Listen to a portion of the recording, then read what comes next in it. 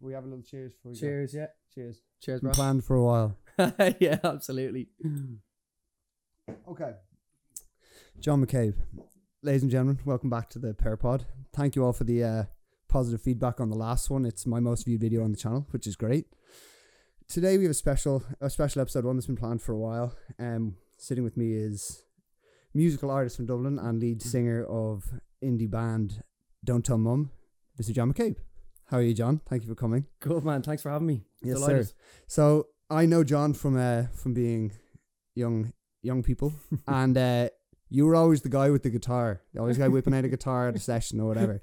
So it's good to know that you ended up actually putting it to use. That's positive. But did you see yourself as that when you were younger? That it was always music when you were growing up? It's hard to say really, because like my parents are very musical. They've been in choirs for like decades, and there's always been music in my family. Like even my mum's brother, my uncle, he was always mad into music. And then I only really got into music when I was like 13 or 14, because it was always in my house. But my uncle gave my brother a guitar. Yeah. Bought him a guitar because obviously my brother was into music. And then I just kind of saw my brother playing guitar around the house. He taught himself to play guitar. And then around the time when I was 13 or 14, I started getting really into music. He still has them, but he used to have like a rack of CDs in his room. And I just used to listen to music that he listened to. And then when I was like 13, 14, I got into like Oasis and... Yeah, what were the early musical influences? Well, Oasis, which people probably know that, which most people would know that. But it would be Oasis, and then all those kind of indie bands around that time, like The Verve and Arctic Monkeys and Kasabian and U2. My brother was a huge U2 fan. It was always those kind of bands. And then I studied it in school. And then... I think when I got to then I started teaching myself. I got guitar lessons when I was like 14. Yeah. And then I started doing covers. And then when I was like 15, 16, I started toying with the idea of writing myself. Yeah. And like anybody that writes tunes would know it's a trial and error process. Like you're never going to be great at the start. Don't fucking skip. You're skipping into my later questions. Like you skip through the whole childhood. Like, but I was going to say, so...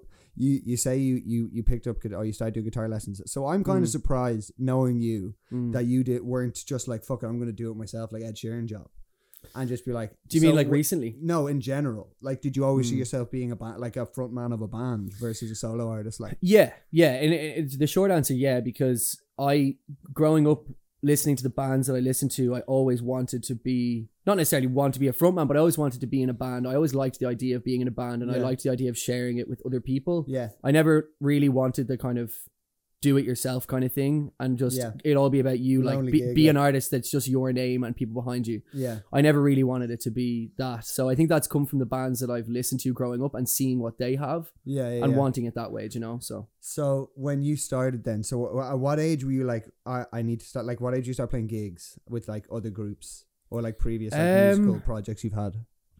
Well, I never really did, to be honest. Like, as I said, when I was in school, I was doing music. It was only really when I went into I think when I went into sixth year and I realized that I wanted to do music. But even at that stage, I didn't really see it as a career. I just saw it as, okay, I'm going to do it for the Leaving Cert. And then I didn't know what I wanted to do in school. Yeah, that's what I was kind of thinking. Yeah. I was like, because if you'd asked me, I would have said, he's just going to do music. But that's it's a tall task in school to be like, I'm going to be a musician. Like, so was there like a...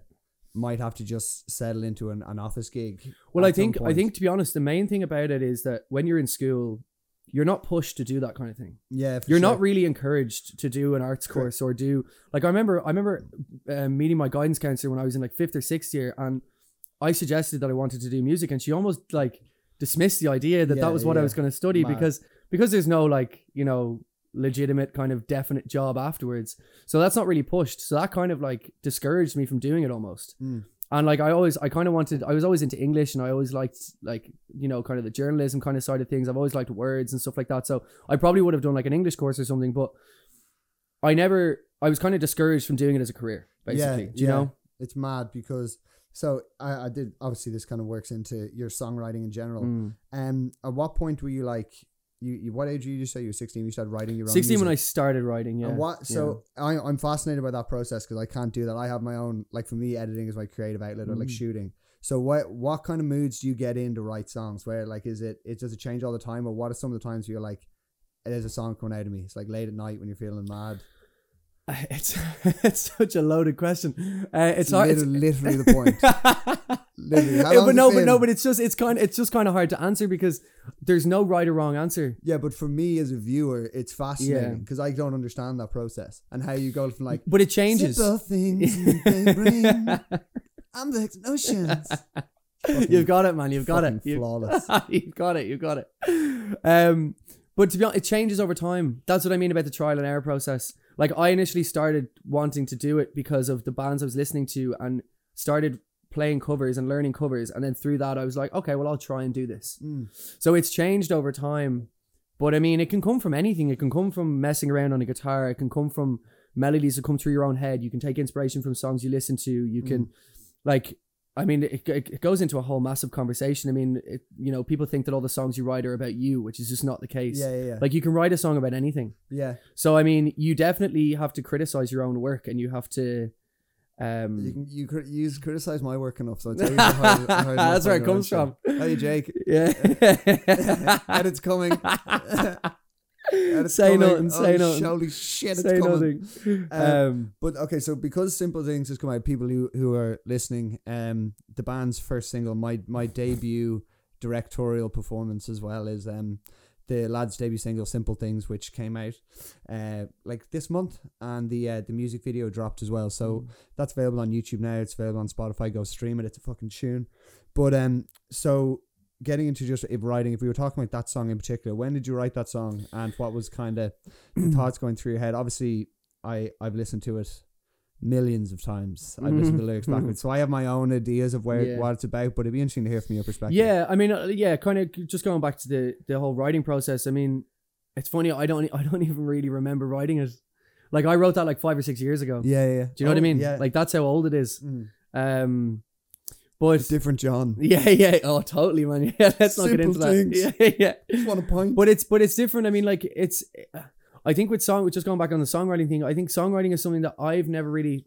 This is going to sound kind of strange, but I've never really found it that difficult. Yeah. It came so naturally to me when I started, and then I just kept doing it as a hobby, and then going back to the whole like pursuing it as a career. It was the only thing that I really saw was that I was good at. Yeah. And it's only in the last few years that I've really taken it seriously, where like. I have to go for it, because if I don't, I'm going to hate myself for it. It's very clear you understand melody and like how to put lyrics exactly, and how to yeah, structure. So exactly. Even the song you sent me on voice note, the one you guys are practicing, that's just the hook on it. It's like it's just one of those, the classic ooh wee. Yeah. It's just one of those classic melodies. Beach Boys or something. Yeah, that's a fucking awesome tune. But writing that, I mean, like. I don't know. I mean, that song has generally stayed the same since I wrote it. Like, there's been 1 or 2 modifications and stuff, but like, but that's what I mean about things just happen. Like, you just like the way I would write anyway is I would just mess around on a guitar and the melodies just start coming to me. Yeah. And then you can toy around with it. Like, I have songs that I like, Rebel Child. Like, I started writing that like 4 years ago, and I only finished it like a year ago. Yeah. So like, I'd had parts of that there for 3 years. Whereas something like Simple Things, I'm pretty sure I wrote in just one go. Yeah. Do you know what I mean? Yeah, I mean, I suppose it just completely depends on. This is a horrible comparison to draw. I'm not going to make me look great. I watched the Taylor Swift documentary, and she's like, sometimes it's just one go, it just all falls out, and sometimes like it takes a while. So yeah, But that's just the writing process, man. It doesn't matter who it is. Together. Like, yeah, exactly. Anyone says you can't put a tune together. It doesn't matter who it is. Yeah, exactly. But I mean, you have to be critical. You have to criticize your own work, and you can't settle. Yeah. And I think you have to constantly want to be better at what you do. Demand it from yourself. Exactly. Yeah. Exactly. Yeah. You have to want to be better at what you do, and I think that's something over the years that I've definitely been more critical of. Yeah. Is my own writing and not settling for something. And I would take like lyrics is something that I would look a lot deeper into than probably most people. Yeah. Like people, people listen to songs and they just, the lyrics almost bypass a lot of people. I'm weird for lyrics. Max will test this. I'm weird at listening to them. But that goes back to the whole English thing. Yeah. Do you know what I mean? That's the whole fascination the kind with language. Exactly. Yeah. And that comes down from my mum in particular. Yeah. She's loves language and she loves words and everything, and that's where I get it from her. Yeah. She reads a lot and stuff like that. So that's where the whole kind of that feeds into writing. Like there's a direct correlation between that. Do you know what I mean? So you probably have such an appreciation for like different artists who can put, like Dermot Kennedy can put verses together, like and the way the way they structure it, particularly like pretty much every song that you pick. We can talk a little bit. We'll talk a little about the stream down the line. But so for me, where I get involved in your story is we were both in Canada. You were there just living with the lads, with some other friends of mine. And something at the end when you were leaving, you were like, when I go back, it's going to start. You were like, I don't know what I didn't really have a solid plan, but you were like, I'm going back. It's starting when I go back. So when you get home, there's going to be some stuff to do because it's starting. So I guess why then? What happened? What was your like fucking now's the time? What triggered me? Exactly. Yeah. Well, I mean, it's kind of, I mean, if you're going back to like the very start of it, it's kind of a long story. I mean, obviously this goes back as far as kind of pursuing it as a career in the first place. I mean, I went to BIM because I didn't know what else I was going to do. And I thought, and to me, it was the only thing that I was actually good at, or at least that I thought I could do. And I didn't see going from secondary school to college as pursuing a career. I saw it as a stepping stone just to get out of school. Yeah.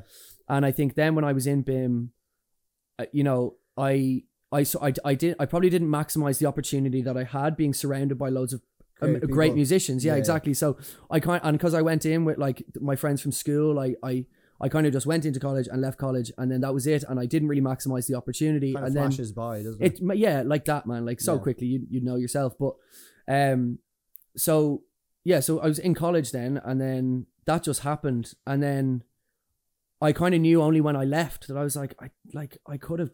I felt guilty for a while. Yeah, I was like, I could have done so much more with that. And as you said, like people always know me as like, I play guitar, I write tunes, or I sing, or whatever it is. Yeah. And it's always been that, but it's never been more than that. And I didn't realize that I was supposed to be pursuing a career when I was in college. And I feel like I missed the boat in that regard. Yeah. So then obviously when I went to Canada, and I've been in like, relationships that kind of stunted the progress in itself. We won't get into that. But it was only when I left that I kind of felt like I'd missed out on something. Yeah. And then I obviously went to Canada, spent like a year or two there. And I think I just got to like a point. I love that you can't remember if it's a year or two. It was a year. I was there, and then I went back, and it was whatever. Oh, Vancouver. Yeah.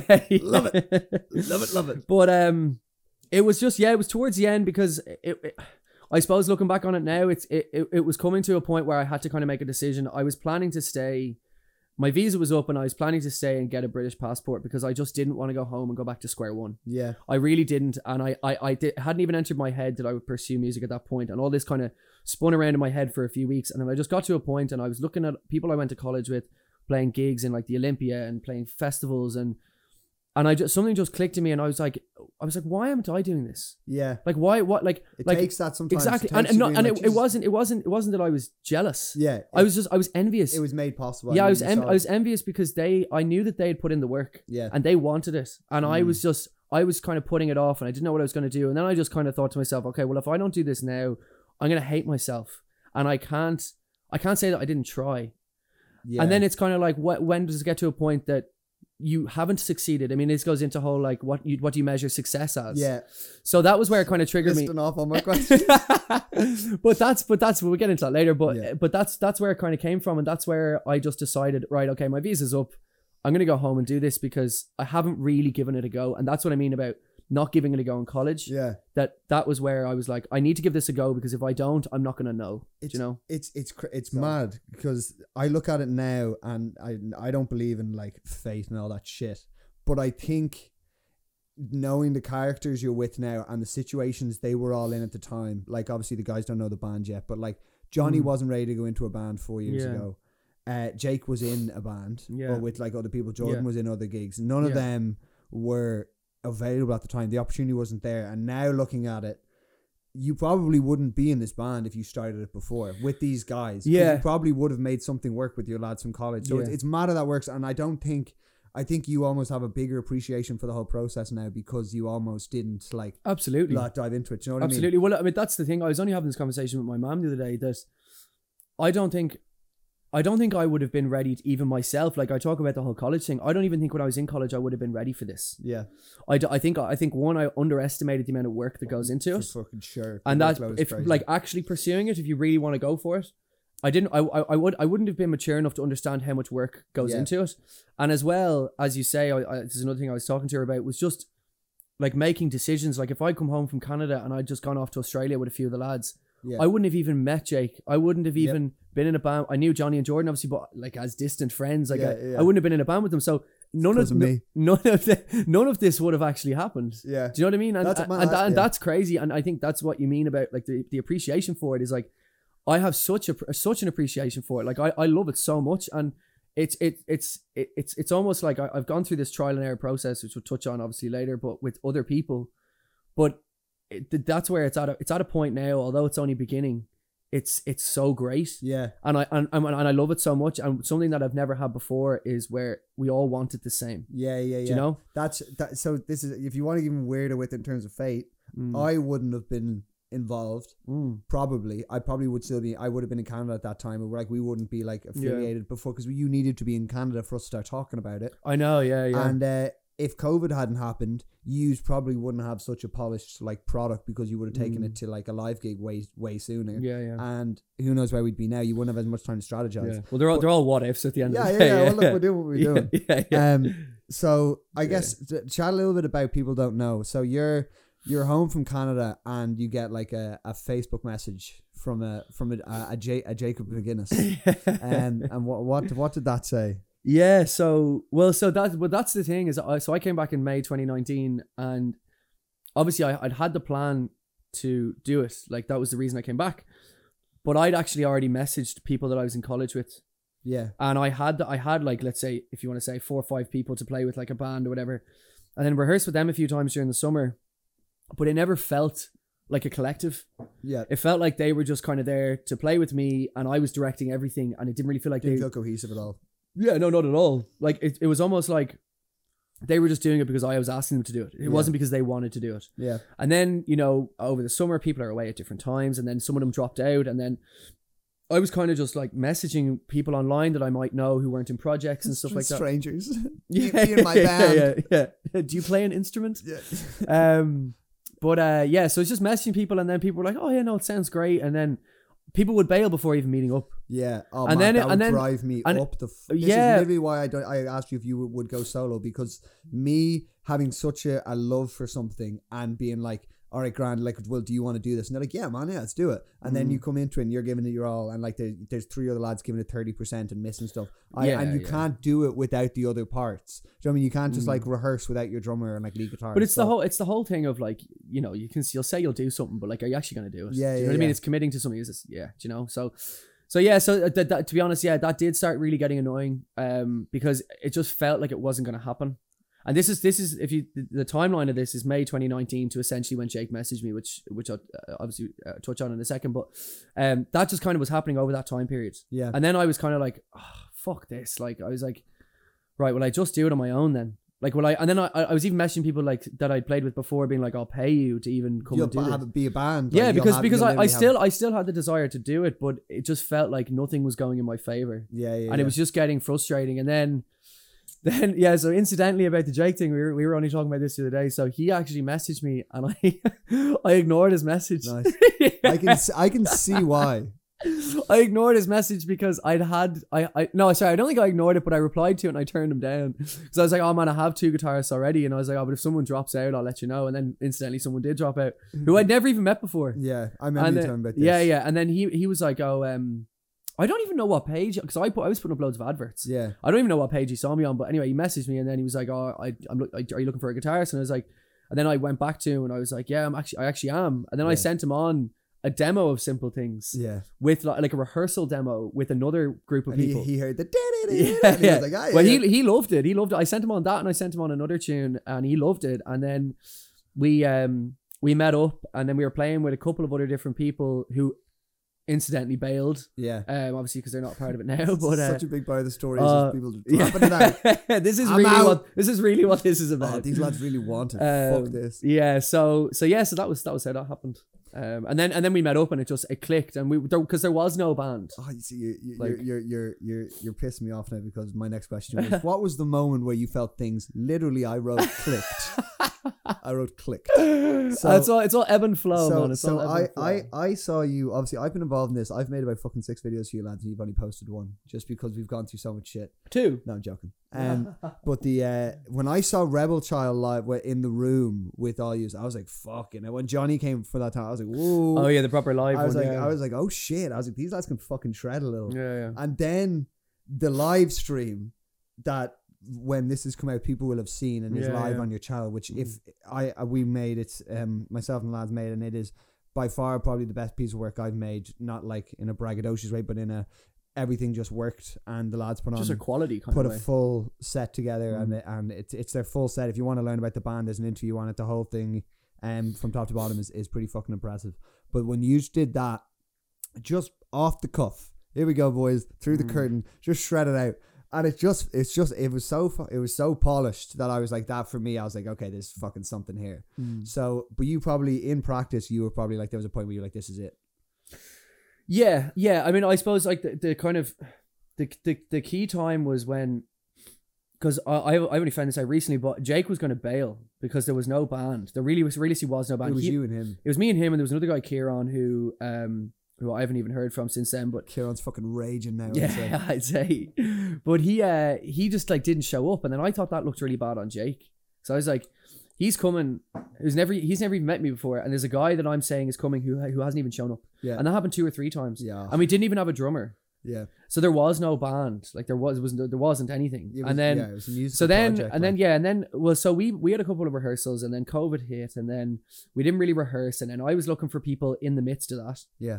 And then I messaged Jordan, because I know Jordan from like 6 or 7 years ago. I've known him for ages. From the pints. Yeah, basically, yeah. Jordan loves pints. Yeah, we all do. We all do. I slapped bass. So then, and I messaged him, and I actually wasn't sure if he was even in a project or not. And then I just messaged him, and I know, because I always knew he was into the same music as me. Yeah. So I knew that he would be interested. Yeah. And it's so important. I don't know. Oh, it is, yeah. I took a lot of this for granted, because I come in at like different points, and you're all just, it's just better and better. But that must be like, knowing all your personalities, you must all be like, man, I want to fucking, your music complements everyone in really nice ways. Do you know what I mean? The drumming, like the drum lines are so nice. There's lovely bass solos. The bass solos, even I'm trying to remember, is it in Wandering Star, when he has it, doom, boom, boom, boom, oh no, it's in excuse, Wandering Star, the breakdown part, it seems like you've really found a cohesive balance in your music. Yes, yeah. So then obviously, then Johnny got involved, who you know, because you went to school with him. But I've just kind of known him through that. Really, I've just known him distantly, I suppose. But he got involved because you showed him a demo that we had, and then he was really interested. I actually asked him like months and months and months before that, but way before COVID. But he was too busy. He was going to go traveling, or he was still playing hockey or something. And then he came, and he said literally out straight, I think on the first rehearsal, and he was like, look, I don't know what my situation is. He was worried about committing. I don't think he was worried about committing. He didn't want to let us down. So he said it from the outset, and was just like, look, I'm not really Johnny. Yeah. But he just didn't know that what his situation was, and I respected that so much. Yeah. Because I'd have people in the past who have just not said it and then just bailed. Yeah. And that's worse. It's so much worse. Yeah. So he said it, and I respected him for that. And then I think he was probably surprised by how much he enjoyed it. Yeah. And like, that's so nice. And I obviously knew how good he was. And I remember even telling Jake before he even came to rehearsal, I was like, man, he's class. Yeah. I was like, he's deadly. Yeah. So I knew how good he was, and I was hoping for exactly what happened. Yeah. That he would love it so much that he would want to stay. Yeah, we should have Johnny on the podcast. It changed my life.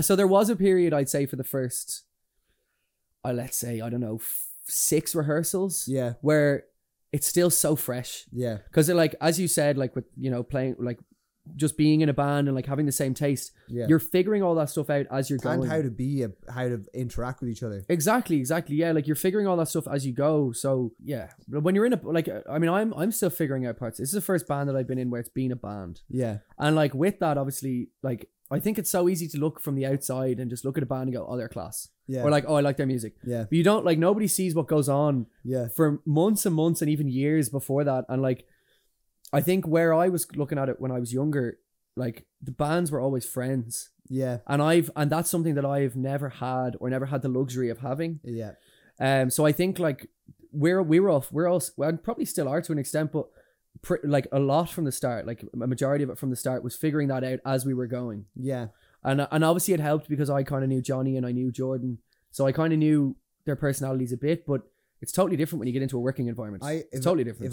If I can say quickly, I think I've like, it's such crack. It almost feels, sounds bad. My dad will be so mad at me saying this. It almost feels hard charging sometimes because like going up to shoot the live stream on like a Sunday up in like the Camelot Studios, you're like, oh man, what a fucking day out. Like it's such good crack. And then you get there and it's just crack. Do you know what I mean? It's not work at all. It's literally, and so it's even more surprising when we get such a like polished product at the end. Because it's really not like, it's not fucking around, but we take our shit really seriously. But it's definitely a fun environment. But that's because you're putting all the work in beforehand. Yeah. That feels the way that it is and is the way that it is because we've done our work and you've done your work. Yeah. So then when you're doing it, okay, it is work, but that's why it's so enjoyable. Yeah. Do you know what I mean? So well, we'll get to the live stream because for me, I think when that comes out, I think now seeing what a real project would be or a real like live performance would be, I think it's a big moment. But for you personally, did it feel like performing the songs back to back like that? Was there a little feeling in you being like, oh yeah, this is it probably? Yeah, no, definitely. I mean, like performing it because like obviously we had the setup and everything, and like. Did I press record on this thing? I did, yeah, flicker back there. Hello. But yeah, no, of course it did because obviously we had the setup and we had like David on sound and we had like your lights. Yeah, absolutely. But we had your lights and your cameras and everything, and you knew exactly what you were doing. But see, we've been rehearsing like that for so long now. Yeah, like we set up our rehearsals exactly the way we do on stage now. Yeah, like it's where. I'm in the front, Jake's to my left, Jordan's to the right, and Johnny's behind me. If it's very, do you know what I mean? So to us, like the only change was the performative element of it. Was the, like doing it as one, like we've done it as one take so many times in rehearsals, and that's realistically why it looks the way that it looks is because of that. But I guess the things that I pick up on now that people might have seen when they watched it. The performance element that you were talking about, like you all feeling like very loose, Jordan and Jake kind of meeting in the middle in front of the drums and stuff. I think you guys have it so tight that you're able to focus on actually performing it, which is so much better. Yeah. I was even watching it when I'm editing it together. It's so tight. Everyone's like reactions are sort of even fucking. You'll see like some of Johnny's fills and like those kind of the intricate like and when we were talking to Kev outside, Kev, our roommate who makes a lot of features on this pod.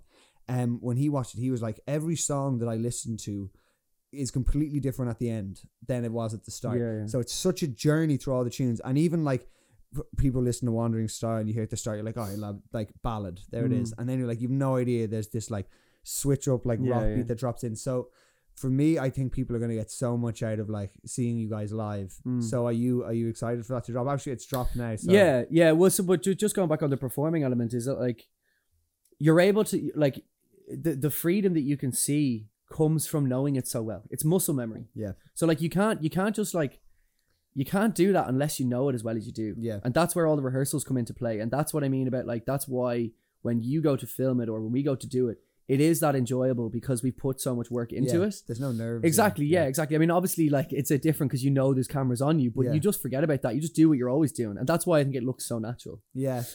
So yeah, I mean, yeah, it's obviously as we spoke about in the interview in the actual live set in between the songs, when you asked us what can people expect from it, it's hard to answer because we're doing it a totally different way, like a way that's never been done before, where we're putting out a set before anybody's even seen us live. I mean, and I hope it does give off the impression of what we are like live, because that's exactly what you want. You want people to look at it and go, I'd love to go and see You're taking the mystery out of it. There's going to be no mystery of being like, no one can say, I don't know what to expect, at least musically now, because you've given people like a look behind the curtain as it was. Well, exactly. And that's the thing about the single. I mean, the single's done really well and we're all delighted with it. And I think it sounds great, but like, you know, you don't want to be a studio band. Yeah. You don't want to be a band that's class in the studio and you can't replicate it live. You actually probably want to be, if anything, the opposite. You want to over expectations at the live. But that's what music was like back in the day. There was no studio. Music has shifted so much in the modern era that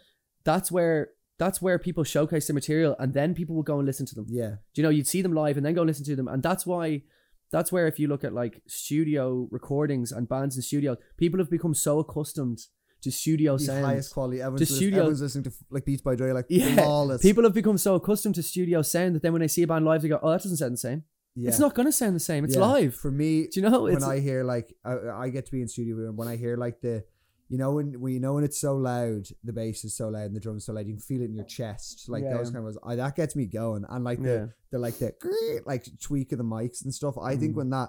Like you guys come out at the first drop, I'm like, you hit the fucking change to symmetry. I'm gonna be like, this shit's crazy. But there was one moment when we were filming that Simple Things came on the radio. You heard it was gonna be on RTE, and it was a very nice moment. It's beautifully picked up by myself, where you're like, everyone gets kind of quiet, but you in particular just kind of look down. You're just like smiling, listening to it. Is that like a moment that you thought about when you were younger that you want to hear your song on the radio? So is that like a moment you've had to take in? It's kind of all rushed around very quickly, but you have to sit back to take a second to be like, fuck, my music's on the radio. Do you know what I mean? Yeah, like I don't think, like, it's not this fairy tale thing where like when I was 13 I was like, oh god, one day I want to be on the radio.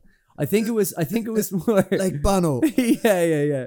No, I think it was more that kind of, I think it's more like, as you say, it happens all so fast, but I think it's one of those things where the way that you're asking it and the way that it probably looks to what you're alluding to is that it did feel like this moment where all of this work and all this shit that had happened in the last, I don't know, 5, 6, 7, 8 years, like my life, but my adult life, I suppose, but all of that, like, you know, it kind of gets to that. That's the point where I was like, this has happened like because I wanted it to happen, and I've actually willed it into existence. I've powered through, and I've like. To hear my own band and my own song, something that I wrote in my room 6 years ago. Yep. That realistically could have just stayed like that. It could have sat there. Stayed in your notebook. Yeah, it could have just stayed like that. So I think it was a real kind of, it was just a realization, and you can probably see it in my face, but it was in the interview. But it's such a nice feeling. Yeah, it's just, and that's what I mean. Like, you can't. It's like anything though. You can't. There's no substitute for hard work. Yeah, at all. And that's what it feels like. It's such an amazing feeling, and to think that it's only the beginning is actually the more exciting part. Do you know what I mean? There's so much more of that to come. Well, I get very excited. I was, even when we were on the to be able to have the comparison to, because we shot the Simple Things music video, especially me and you, the first bit where we had to shoot in Pigeon House. Yeah.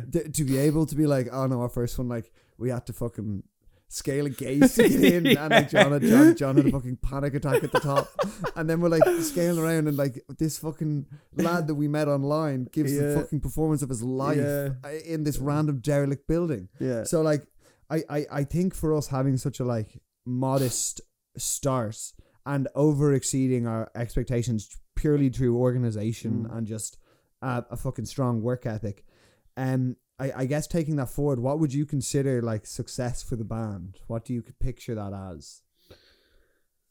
I mean, tough one to ask. Yeah, but I think it's nice to have, like you had originally, like looking back at your song being on the radio. It's a nice milestone to hit, to just almost just regulate progression and just see progression. So like, do you like, what would you picture like your life going forward as a band? Would you like would touring like modestly, or do you see it being this huge thing where you can't go outside kind of buzz? What would you like it somewhere in between? I don't know. I mean, like, I wouldn't measure that in success.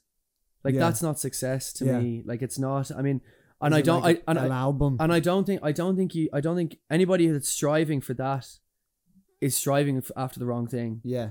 Like, that's not what you should be striving for, in my opinion anyway. But I think like success. I mean, like, look, like success means different things to different people. Success means having a house. Success means, you know, earning loads of money. Success means, do you know what I mean? I think there's like, your income doesn't necessarily have to be your passion in a way. Do you know what I mean? If I can clarify like what I mean, for me, winning is the fact that I can make videos for a living. This is what I do for a living. Whatever living that is. Yeah. Every day I get to go out and like do what I want for the day. My passion is how I make money. So for me, if I was you, I can't tell you what it is, and obviously the music industry is just such a different industry. But if you imagine every day was like Camelot, and all day you guys were like writing or performing. Oh, that's the dream, man. That's what I mean. That's the absolute dream. So it doesn't need to be. I think some people are like, oh, unless you go and tour America and do stadiums, you haven't made it. It's this whole made it. This is what I mean. I think it's important that you clarify, not that you clarify, but that people have a clarification in their head of what. But I think that peak is. But I think so. Like, to me, there is no limit. Yeah. And I think you have to have that mindset if you want to succeed, and that goes for anything. That doesn't just go for music. That goes for anything. But I think success to me is something that you feel proud of. Yeah. And nobody can take that away from you. If you think that you're successful in whatever it is, nobody can tell you any differently, because they aren't inside your head. They aren't inside your psyche or whatever. So I think success is something that I'm proud of. I mean, I could say that like that's a success. Yeah. Like, simple things is a success. Yeah. But having the band at all is a success. Little victories. Do you know what I mean? Yeah. Like, and it's all about these kind of like timing things, about meeting the band and not going away again and stuff like that. Like, all of these are little bits of success. Yeah. And you have to keep going and going and going. So just trust it almost. Like, obviously I want to do more tunes. I want to do more singles. I want to gig. I want to do an album. I want to, whether it's gigging it, whether the extent is just gigging in Ireland, or whether it's the UK, Europe, America, whatever. Imagine you could quit your day job. Well, exactly. That is the dream. That's the dream. But if all of you lads don't have to work anywhere else, and your full-time job is don't tell mom. Stop, man. But that's what I'm. But like already. I like it sounds. It's not implausible. No, it's not implausible. What do you mean? You fucking let me tell you for a fact there are shitter bands. Yeah, do you know what I mean? So I like it's especially in this market now. Like, if you can get on if you get a name as like a strong touring band, and like people love your shows, your product is so polished already that everyone who's recruiting, like any label, anyone who runs a festival can go like, man, these lads just plug it straight in. Like, there's no real, they don't have 3 songs and then do a load of covers. They have a full set. It's already done. They already have all their production. They know their shit. Let's just bang them in. Yeah. And you lads will just be ready to just smoke it every time. Yeah. So I think as well, like, as I said, different people have different ideas on what they think success is, but like, people are going to talk. People are, and like music is one of the main thing in life that people will be so easy to criticize. Oh yeah. And like, and look, you have to accept the fact that it's going to be the case. You don't get into the industry if you can't hack that. Yep.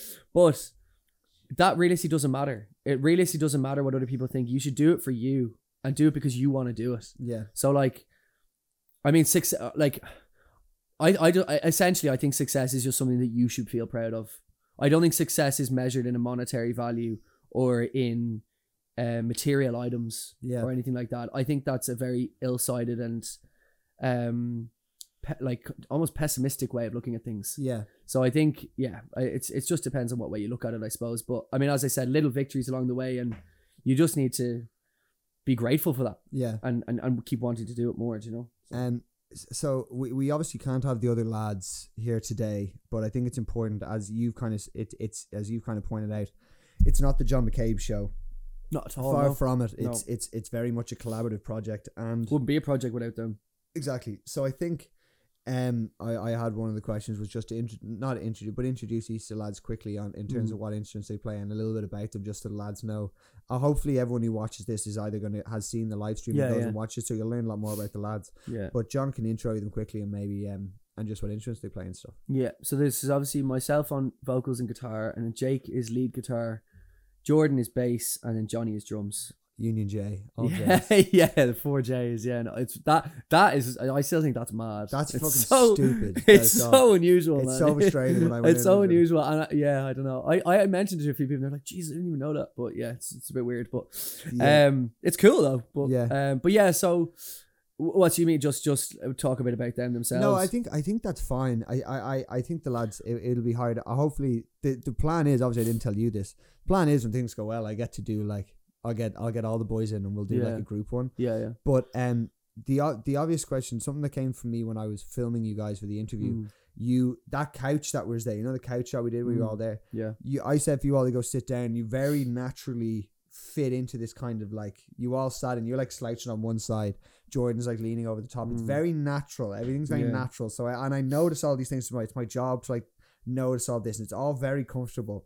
And I guess when I saw the full run there, the next thing I thought was like, surely there's an album on like the horizon, or thoughts of an album on the horizon. You seem to have like a piece of, you seem to have a run of music there that's all there. Has that that's probably like, and like I've got a bucket load of songs there. Like whether the lads want to do them or not is totally up to them. As we both mentioned, it's a collaborative project. It's not just, okay, we're gonna do my songs or we're gonna do some of Jake's songs, whatever. It's if the lads want to do them, it's to benefit the band. Yeah. It's not just me wanting to do my songs or whatever. So, but yeah, I think it's we all have different personalities. Yeah. And I think that works. And we all have different views on things. And I think that's great. And I think that's what really makes us gel as well. Yeah. And I think friction's important as well. It's exactly. But there's a respect in the band. For sure. Do you know, there's not, someone has more say than another. Yeah.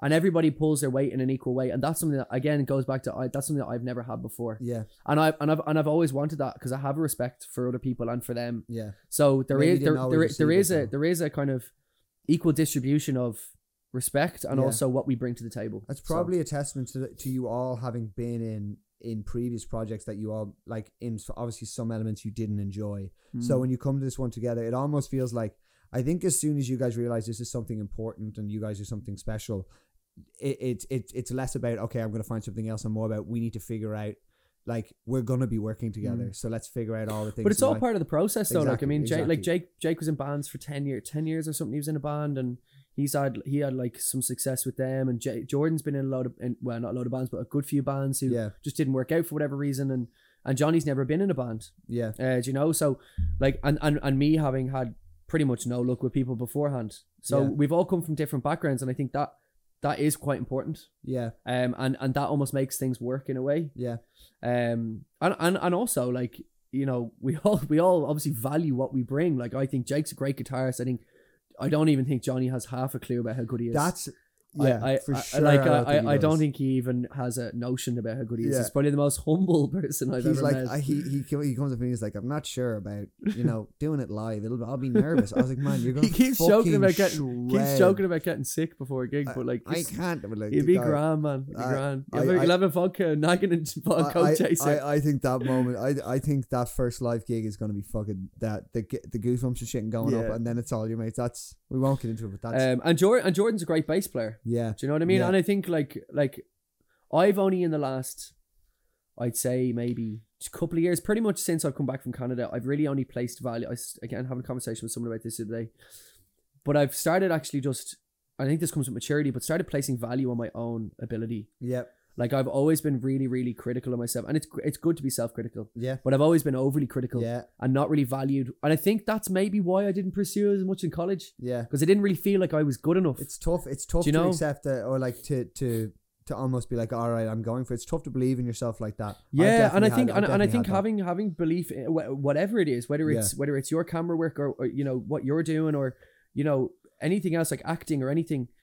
Like 80% of it is how much you believe in it. Yeah. And I think I've only started really coming around to that in the last couple of years, and being like, okay, no, don't be so modest about it. Just like, you're good at this. Yeah. So use it. It's not an arrogance. It's a confidence. That's what I think. Yeah. And I think that's a very Irish thing, where it's like, oh, he thinks he's deadly. Yeah. It's like, it's not, no, it's just like, I just like, this is very, it's very funny you said. I was on a shoot in Tipperary this week for the brand I work with. Yeah. And the guy there that I was shooting with is like 19. And he's like a YouTuber. He does like fitness YouTube and all. And it's his full-time job now. And he was like, he dresses like American. He wears like cargo pants and like cut mad shirts. Not a cool fucker.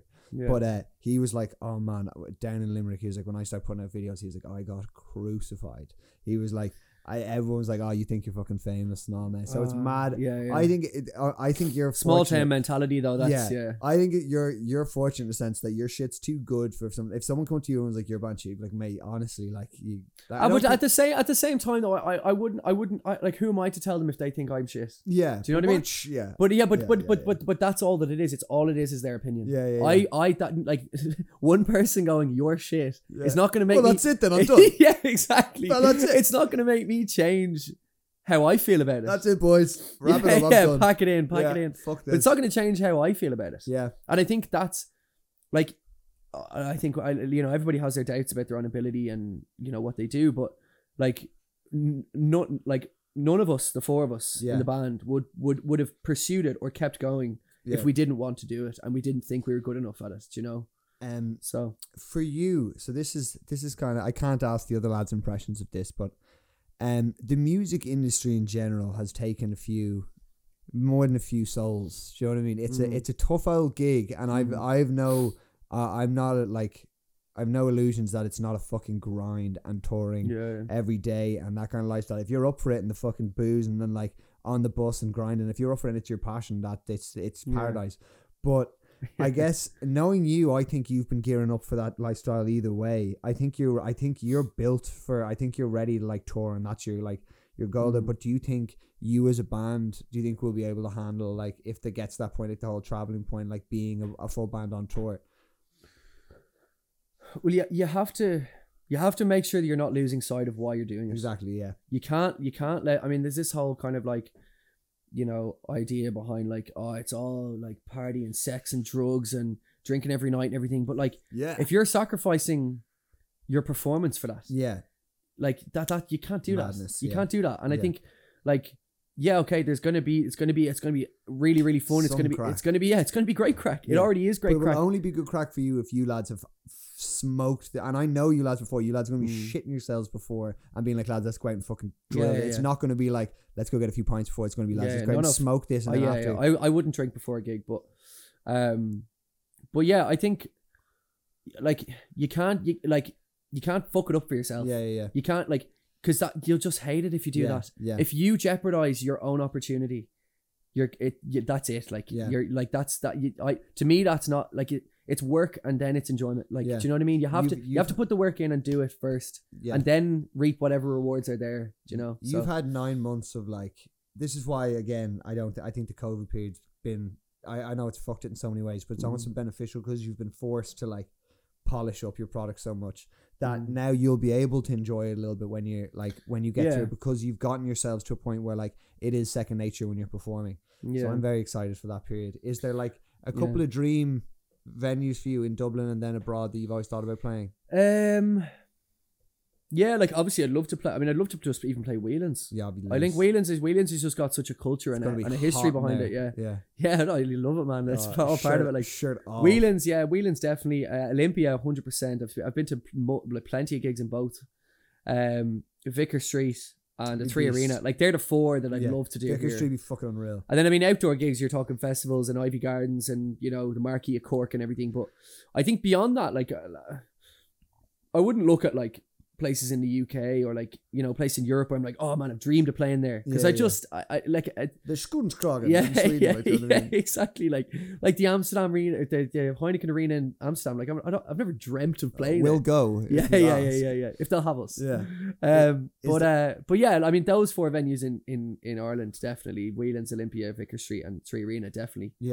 But yeah, I mean that's like, if it gets there, then happy days. Like I mean that's really what we should be striving for. In terms of labels and in terms of that whole process, you guys obviously have a very clear idea. I'm fucking clueless when it comes to this whole process and the music making process.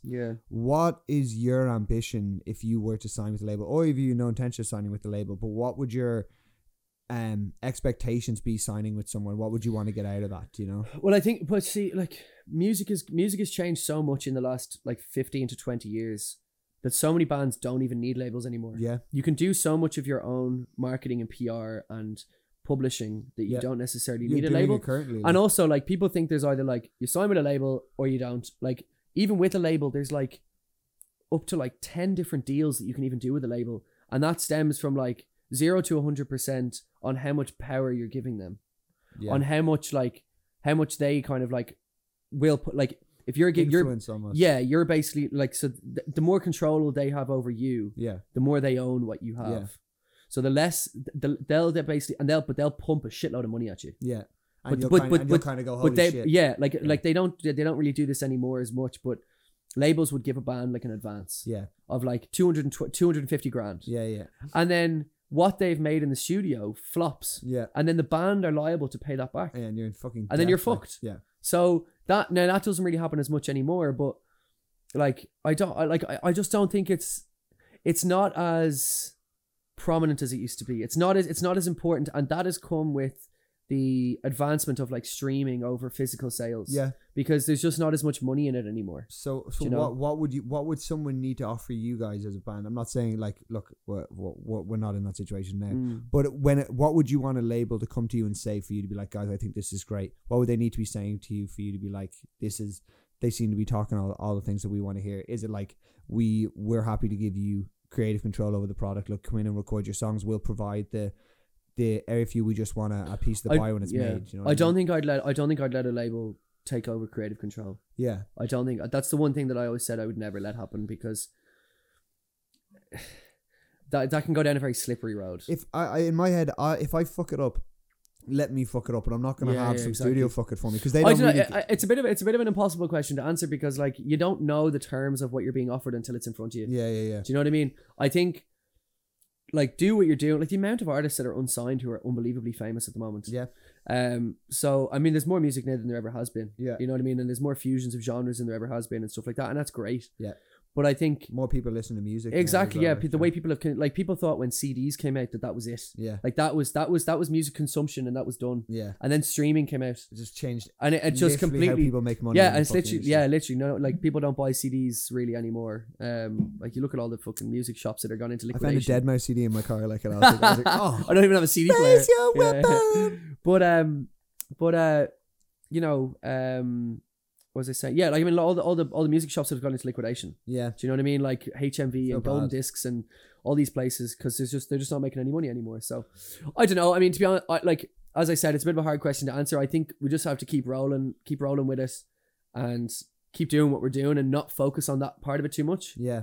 And just keep doing it for the reason that we want to do it. Yeah. Which is obviously just to put out music and because we love doing it. So I guess in for our final third, I kind of want to get into more bands out there now. So of the bands that have come from Ireland or even from the UK, is there any bands you look at and you like to emulate in terms of like performance and like sound, or the way they put their albums together, stuff like that? Well, I think there's a lot of music coming out of Ireland at the moment, which is great. Like I think bands like The Academic and Inhaler, and bands like that. Yeah, I think they're doing really, really well. I think Inhaler's sound is great. I mean, there's just so many bands coming out at the moment. Yeah. I mean, and it's great, but I think it's also important to find your own sound as well.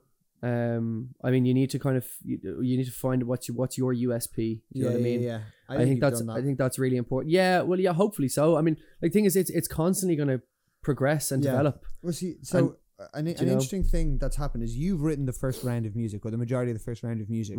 So you've said that, let's say the first album you do is a collection of some of the stuff you've done on the live stream and maybe a couple other tunes. Then the next stage would be you guys writing something as a group. Yeah, well, I mean, it's an interesting point, because I've got about, I'd say 50 to 60 songs. And I'd say probably about 20 to 30 of them I would happily release. Yeah. Like 100%. Fuck. So like I've got all of those there, and this is what I was saying earlier about, like, it doesn't even necessarily mean we have to use any of them. Yeah. But I mean, we're in a particularly strong position where we have material there. Yeah. Like we just have it there. In terms of ready, you mean you have like a guitar, like No, I don't mean arranged. I just mean written, like chords, melody and lyrics. That's what I mean. So when it comes into you guys as a group, there's still the opportunity for all the lads to add their own flair to exactly. It. Yeah. No, none of them are arranged. I mean, yeah, I have ideas for some of them, but none of them are like fully arranged. So like the core of it is there. Like melodies are there, lyrics are there, and chords are there. And then Jake writes instrumentals and things like that as well. I mean, the Who'd Have Known and Wandering Star are 2 instrumentals that he had. Yeah. And he sent them to me, and then I wrote melody and lyrics over them. Yeah. So, and I know he has a load of other stuff there as well. So writing as a band is something that we haven't done yet. Like when I say writing as a band, I mean like completely from scratch. I think it'd be so interesting. So I'm fascinated with like, particularly, I didn't think this is actually where I was going to go. It's so interesting, but now the idea of what do you mean with music? I didn't think me making like music videos, content around music would be so interesting. But for me, it's as interesting the behind the scenes shit of the live stream and all that stuff. I think just documenting, like, imagine like Whelan's behind the scenes, like the document of that process. I find that all very fascinating. So I guess just because you like music as well. At the same time, you know what I know the lads and the tunes are quality. So and it's a good story, man. And like. It would be it'd be so great to get on the forefront of something. But I guess what would be great is you guys tour like on the first album, and then you guys go off into like go away and lock the doors and fucking put something together. I think that'd be fucking quality. Well, I think but the thing with the writing thing is like we haven't done it together, but we're not gonna know. Like we're not gonna know how that goes until we do it. We do have plans to write that way 100%. But again, as I said earlier, it has to be for the benefit of the band. Yeah. If the songs aren't, if we write together as a 4 and literally write it from scratch, and it's not as good as what we've got, then there's no point in having it. It's not to say, oh, you're not as good at this, or you're this. Yeah. Like you can't do this. It's not that. It's just. You have to just be professional about it and go, this actually isn't as good as what we've got. Yeah. So there was no point in doing it. I look at it. So I think, so what I was going to say was I think like that's totally just experimentation. Yeah. Because like I'm obviously a writer naturally. Yeah. And I'm always going to be able to write lyrics and melody and chords. Yeah. So like, but it's a team. You guys, if you look at it as you guys are a team. Yeah, and exactly, really and absolutely. Yeah. And some of the tunes that we have, like Wandering Star and Who'd Have Known, were originally instrumentals from Jake, and then I wrote melody and lyrics over them. But the other 4, Symmetry and City of Lost Voices and Be the Animal and Simple Things, they're all my own compositions. Yeah. But I mean, they're equally the band. They're equally the bands now as well. But those tunes, some of those tunes have changed a lot. Yeah. Since like. So that's like the first half of City of Lost Voices is the way it was written, and then it's completely flipped on its head. So that's what I mean. So yeah, so that in a sense, like I've obviously written the lyrics and changed the melody and stuff, but the ideas have come from them as well. DTM'd it. Yeah, the ideas have come from them. So in a sense, that is a composition as well. Exactly. Yeah, 100%. Not my favorite part of the song, but my favorite, like the best element of it is like. You like even City of Lost Voices at the start, you're like, oh, this is a beast, and then out of nowhere, like it starts like the master plan or something, and then it just goes into some madness. Beast. Yeah. I think all that. But that's great because I never like without being in a band, but without being with those lads, I never would have. You have to get that feedback. You have to get that second opinion of people, and I never would have thought of solo. Imagine how fucked it would have been if you went solo and you'd be like, City of Lost Voices, you'd be like, City, and then like, you never get a chance. Your first critique would be when you brought something out, really. Yeah, but it's not even that there was anything wrong with it. It was just, they were like, okay, well, why don't we try this or change this it's experimental. And exactly. Yeah. So like that's in a sense writing as well. Do you know what I mean? That is writing as a band. It's just we didn't do it from scratch, but. Yeah, it's definitely, it's interesting. And as I said, like we're in a particularly strong position. I know Jordan was saying a while ago that he was in bands before where they were writing music where they had the music and then the singer was kind of trying to figure out his own parts around the music. Yeah. And it was like the vocal was secondary to the music. Yeah. And I think that's like, I don't think you're going to get the best out of it if it's done that way. Yeah. So I think like, it's better to have the material there than to struggle to have to write something and be under pressure to write something. If for me, I think you look at it as you've literally made. I think you've made the point so well by saying you have an ability to put words together, melodies together. So be like, all right, there's a DTM as a team. John's going to put together like if John brings these melodies in, but then like if you didn't have the opportunity to flip up a City of Lost Voices the way you did, it's completely different songs. Exactly, so bringing that in, and Johnny being like and just fucking rocking it, and then like Jordan's like and exactly, and that's where the whole collaborative process works. That's great. Yeah, but you probably get so much enjoyment out of that. It's like that's your like sparring or whatever when you're going. It's just exactly, yeah. Well, I mean, that's like the process is it's almost as enjoyable as the end product. Can you imagine how much work you're going to get done if you could do this full time and you were just playing up full time? Exactly, yeah. But that, yeah, exactly. I know, yeah, it's crazy. But the process is as enjoyable as the end product. I mean, obviously what people are going to hear is the end product, and you'll only hear the end product when we're happy with it. Yeah. But you need to go through the process to get to that point. Yeah. So doing all these rehearsals, I mean, we've been playing together for a year now and doing one every week, if not 2 rehearsals a week. Yeah. And that they're 3 to 4 hours long at a time. So you can imagine how many trial and error moments are there, and then you think you settle on something and then you go, oh no, actually no, change this. I mean, you can kind of get to a point where you're never going to know something's done. Yeah. Like you'll kill yourself.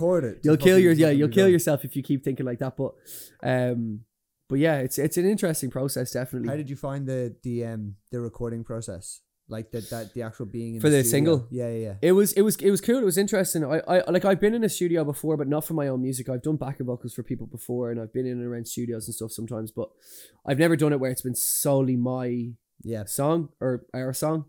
But Stuart Gray, who recorded and mixed the track, he was like, I think Jake sort of knows him. But he was a huge help, man. He was so relaxed. He wasn't. He didn't make you feel anxious or anything. Wasn't just a lad just running the deck. Yeah, and like he knew we were a new band. He knew it was our first single. He knew some of us hadn't been in the studio before, but he was so chill. He was so cool, and he made it a really relaxed process. Yeah.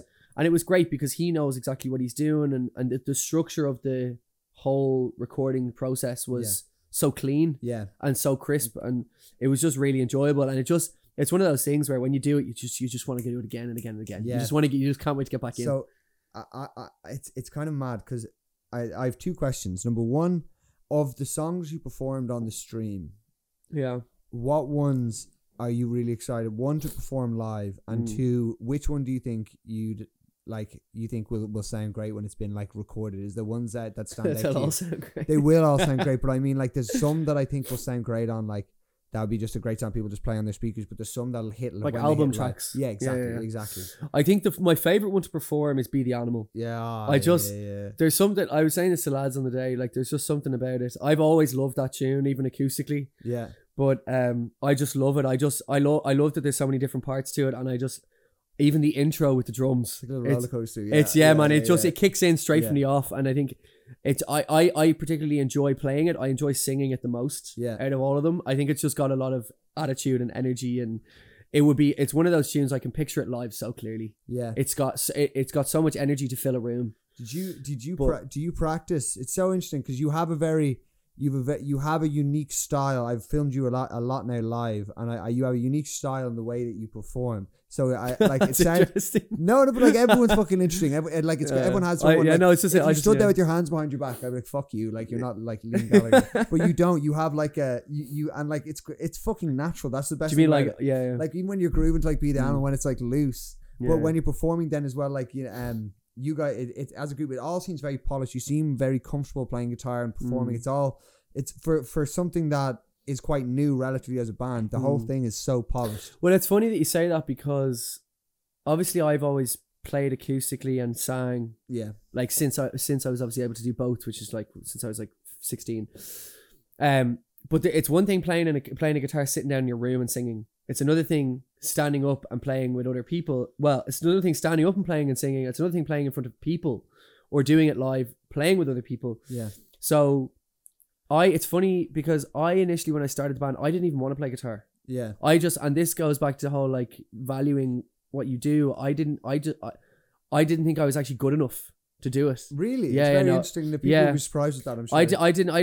And I still don't really to an extent, but I didn't think I was good enough to be an actual guitarist in a band. Like I don't think I would solely be a guitarist, but I initially wanted 2 guitarists and myself to be vocals. Really? Yeah. That was the initial idea. And then what happened? The reason, well, because people bailed, and then I remember saying, I was having a conversation with Jake. I think one of the lads bailed. I think it was a guy called Tom or something.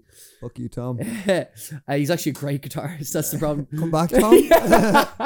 Come back, Tom. Yeah. What do you mean to say? But he bailed, and then Jake. It was actually Jake, and he was just like, well, why don't we just carry on anyway. Yeah. Because if there was one person that we were going to lose, it was a guitarist, because I could always just play guitar in the meantime.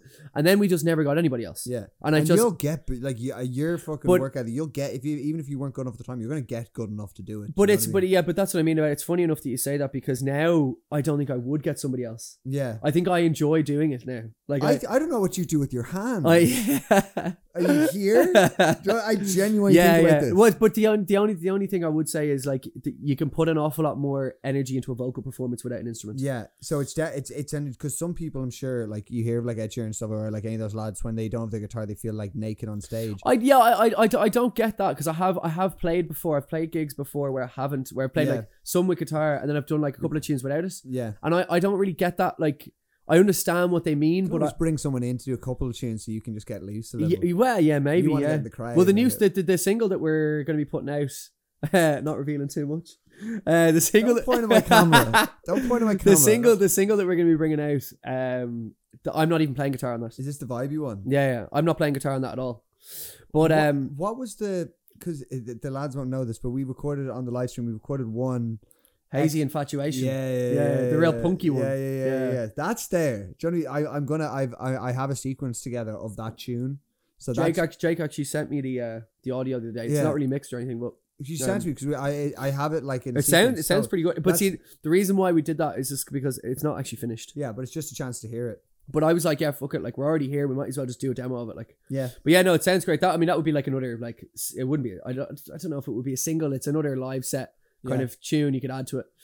But yeah, no, I never really thought I was good enough to be a guitarist. So it's like it's kind of nice to hear you say that you think there's like something a bit unique about that, about the way I perform, because I wouldn't really see that. Do you know what I mean? It would be my inner critic coming out being like, oh, like, because I mean, like, you can like, you know, I kind of wanted to be that I'm doing focusing a bit more on the vocals. I think, like, you know, the when it hits like excuse, I think I presumed, like anyone, you probably practice like in your room, like the movement shit, because like, well, no, it's practicing rehearsals. Yeah. You know, but like, you get into, because that's all part of the choreography of the song, because you'll hold your guitar every single time. Yeah.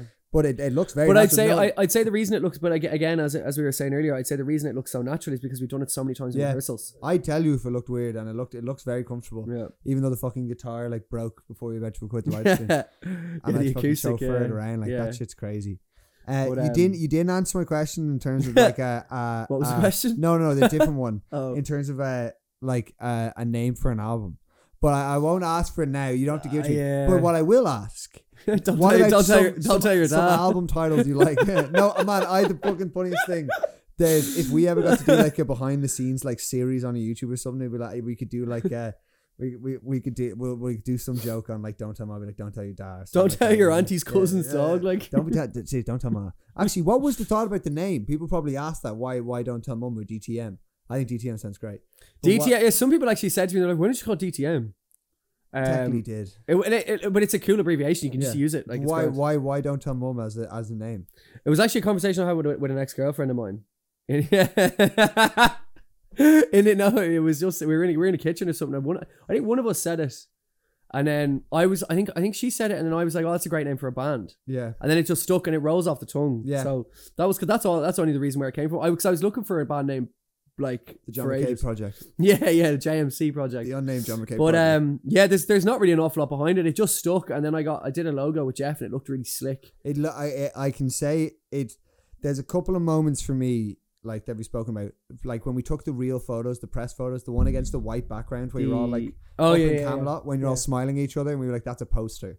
That, when I saw the way you spread out the DTM stuff, like the logo, the way Jeff did that, I was like, fuck, that looks so solid. And then the merch shit that Johnny made when he did those, I was like, fuck you, Johnny, they look good. They're like template merch. Yeah.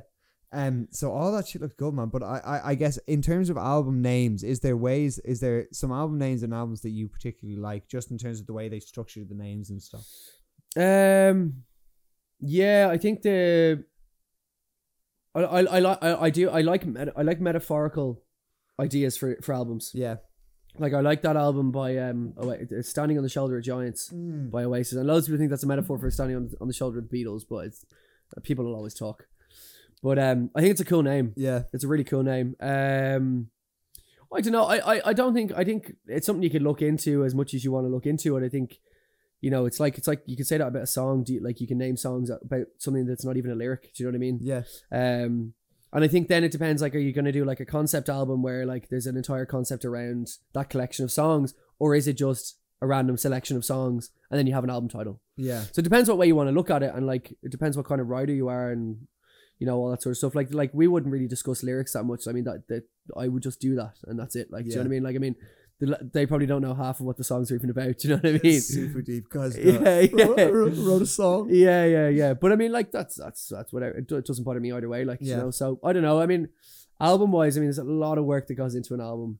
It's like for me anyway, like this is I guess this is why this podcast is so important, because people look at it and they'll see the stream and be like, just record an album, you already have all the music. A few of my mates, man, have said that. I just be like, oh, like, when's the album? Yeah. Like, well, I guess slow down. I guess like, if we're wrapping up on this kind of stuff, what are your next priorities as a band? Not like goals or whatever, but as a band, what are your priorities? Well, second single, which will be out in the summer. Yeah. We're working on that now.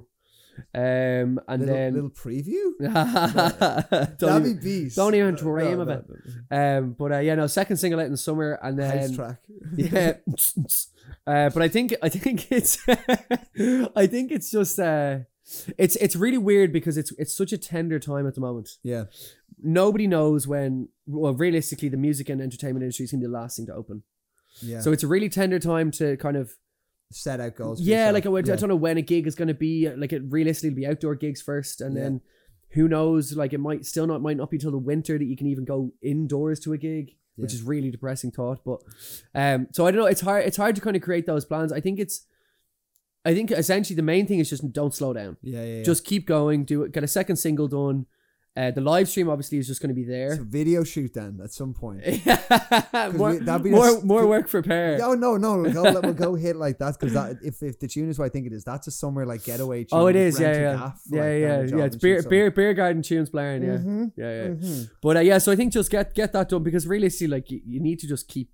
Like, we could do 6 singles before we do even an EP, or an album is, that's a lot of work. Yeah, it's a lot of work. So I think it's essentially is just keep things going. Don't let it slow down. Don't rest on your laurels, and just see where it takes you, because as I said, nobody knows. And people will know from watching the live stream that we have a collection of songs. I mean, it's a 25-minute gig. Do you know what I mean? So, and then we have other tunes we're working on, like Rebel Child and Hazy Infatuation, and even this second single, that's 9 songs already. Yeah. Like, that's essentially a short, like, an album. Yeah. So, like, that's even all of those together is like a 40-minute set. Do you know what album name? What? Mum Found Out. That's the title of a documentary. Mum knows. Yeah, exactly. Yeah, Mum was filming. Yeah. But yeah, so I think that's it really. Like, I guess in terms of like what's happening next. So for people who are coming over to you now, or who want to know what they can do to support the band going forward, why don't you let them know where they can find you so far? You can check us out on Instagram, Don't Tell Mum Official. Yeah. Don't Tell Mum Band on Twitter. Yeah. Just Don't Tell Mum on Facebook. Yeah. You like your Facebook pop. Well, it's still got the most amount of users and of any. Shareability's crazy. It's still got the most amount of users of any social media platform. Actually, it's actually one of the most personal. Yeah. I've actually got the fact in my pocket. I'm sloshed. Not even sorry. Who cares? My pod. Yeah, whatever, man. It's why you don't get into radio. You can do whatever you want. Usually, knock it over. Like. Yeah, I'm done with this shit. But yeah. It's Facebook. I think it's just it's weird, man. Facebook's a strange one where everyone was on Facebook like 5 years ago, and now it's just like all older demographics. Like your parents and aunties and uncles. Yeah, on but Facebook it's your man's dad's mate who runs a production company. Goes, and who has a conversation in the comments section of your profile with someone they haven't talked to in about 10 years. You don't need fucking Dave and the boys having a chat on like Instagram. Like, this is 6 down. Yeah. How are the kids? Yeah. But well, I think more for promoters and stuff like MCD and Aikens and stuff, they're still very heavily the only reason I've kept Facebook is for events. Well, for this now obviously, but before this would have been events. Searchability in terms of like your ads and stuff, it'll all run through it. I think there's still the most amount of users on it as well. So, but I think they're the 3, and our YouTube channel as well. I'd be saying if anyone who listens to this now go on to the YouTube channel. I'll have it linked below here. I'll link the stream below this. Watch the stream. It'll tell you all you need to know about the boys. There's a little bit behind the scenes. You'll get to see like all of their songs. It's fucking porn for your ears. The fact the lads are giving it away. I want to say, from watching it back, you lads have got to cut those boys up and just little scoops, just pop those out on Instagram, just little music videos. Well, that's what I think we're gonna do with the extra 2 tracks that we did. Yeah, get those boys out because that's just it's such savage shit to have just sitting there. Yeah. But go watch that, man. You'll get a good feel for the band, and keep an eye on their shit. They're going to be heavily involved in the channel, and like what I'm doing, I'm putting a lot of eggs in that basket. Please, yeah. When am I getting paid? No. Sam, you've got to start charging for your work. It's fine. It's going to blow up. Jeez. It won't bounce, I swear. I've never seen a €40 check before. Oh man. Okay. Well, like, if you don't have any final thoughts, you have any final thoughts? No. I think that's it. Thank you all for coming on and drinking all my beers. Your pod, bro. Thank you for listening, lads. Very enjoyable one. I don't know when the next one's going to be. It's supposed to have Kirk on. No way, really? Yeah. Shocker. Kirk just doesn't answer. He's like Olympian. Let's do all that thing. He doesn't answer my text, and then just So I'm trying to get more people on, but I'm going to be putting out bits of the band going forward, and check out their shit. You won't be disappointed. Check out the socials. Yeah. All right, lads. Thanks so much for watching. See you boys later. Cheers for having me on, bro. High five. Nice one. Yeah. Happy days. Sound. Tested. Nice one. You. Nice, baby.